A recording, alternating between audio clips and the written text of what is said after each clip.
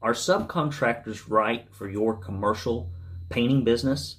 Or if you own a residential painting company and you do some commercial work, are subcontractors right for that type of work in your business? If you would, click the subscribe button below. We'd love to send more content to you. It's Brandon Lewis with Painters Weekly and Painters Academy. Let's talk about labor models.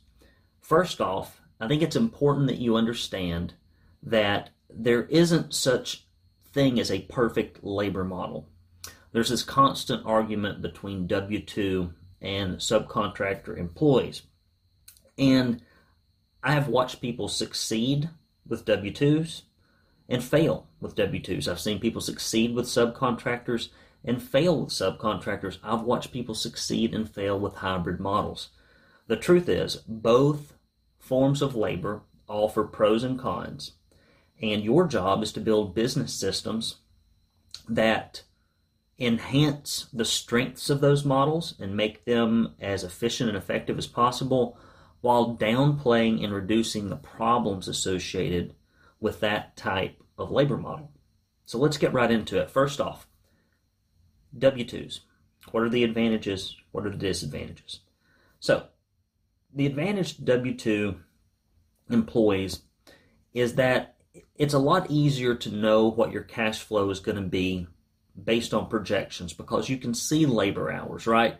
Very easy to track. You know exactly what the output is, what was charged, what was charged to the client, what was actually accrued, what did you pay for.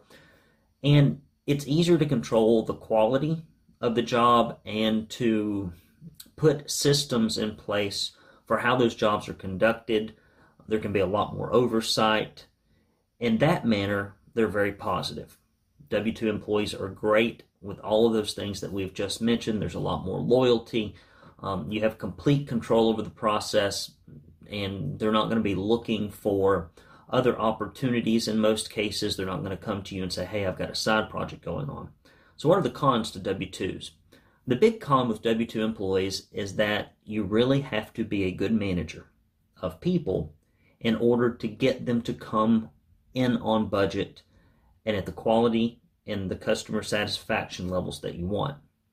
That means that you've got to consistently hold staff meetings.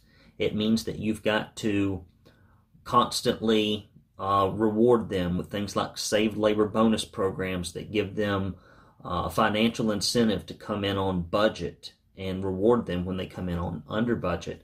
And that means recognition, both public and private. We recommend contests, all kinds of things that build a self-policing culture.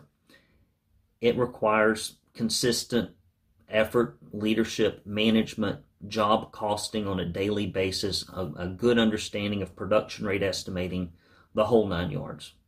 Okay, those are the pros and the cons. On the one side, safer control, easier to manage the labor hours. On the other side, to get them to come in on budget, you have to create a culture and you have to create management systems that make that happen.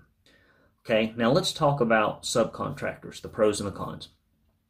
The big pro with subcontractors is that you don't have to buy the equipments.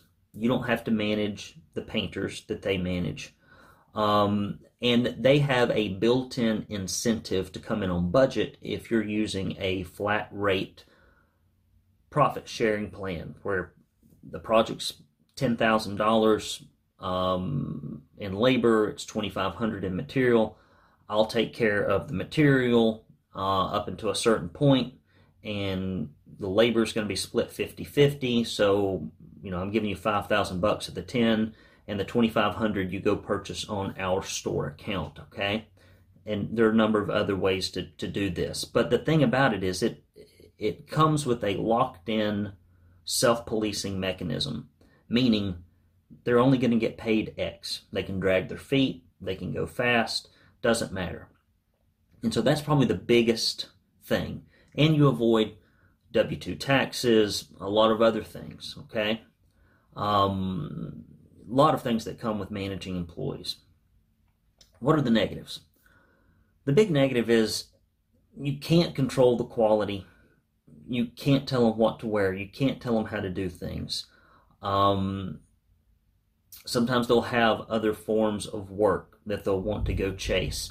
Sometimes they say they've got 3 to 5 painters working on your projects, but when you start looking at the billable revenue versus your W-2 labor force, you're not really getting 3 to 5 painters, you're getting like 2.5. And unless you run the revenue numbers weekly, you may not know that your cash flow is going to be really anemic because you think there are more painters out there working, or that they're working more productive labor hours than what they actually are. So that's a big problem.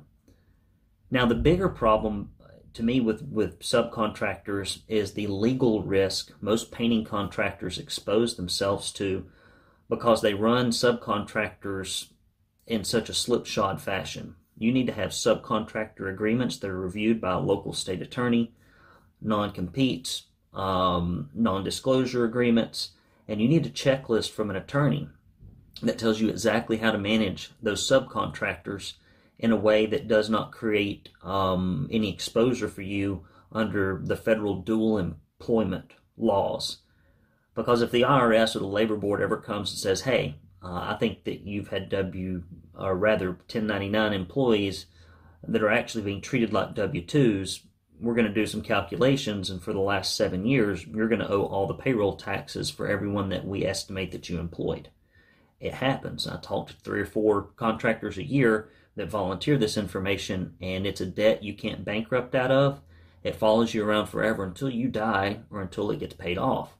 So it's a huge financial risk with subcontractors if you don't keep your nose clean, but there are benefits.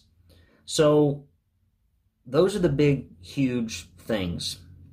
Specific, and this really applies to residential and commercial, specific to commercial, in addition to the legal risks that we've just talked about.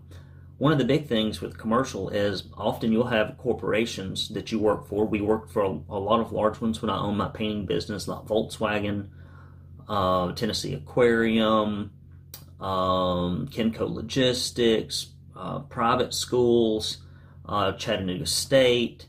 And the thing about those large organizations is many of them are going to check and recheck and double check how your employees are, or your workforce, I should say, what the relationship is with your company. And if they smell that things are subcontracted and these folks haven't had safety training and they've not been background checked and they're not under your direct control, they're going to be very hesitant to want to hire those individuals from you. And it may knock you out of the running for some jobs. In some commercial situations, it doesn't make any difference whatsoever. They just want the job finished and they want the quality controlled. And however you do that through your management processes, they're okay with it, unless something goes sideways. If something goes sideways and there's some kind of legal dispute and they determine that you've got subcontractors, or there's some kind of insurance dispute and you're not covered specifically and perfectly, it can create problems.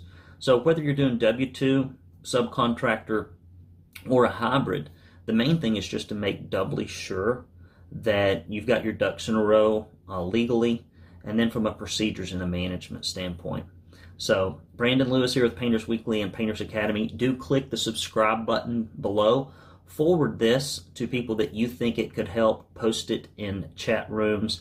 We love getting this information out to painting contractors so that they can grow better painting businesses. Talk to you next time.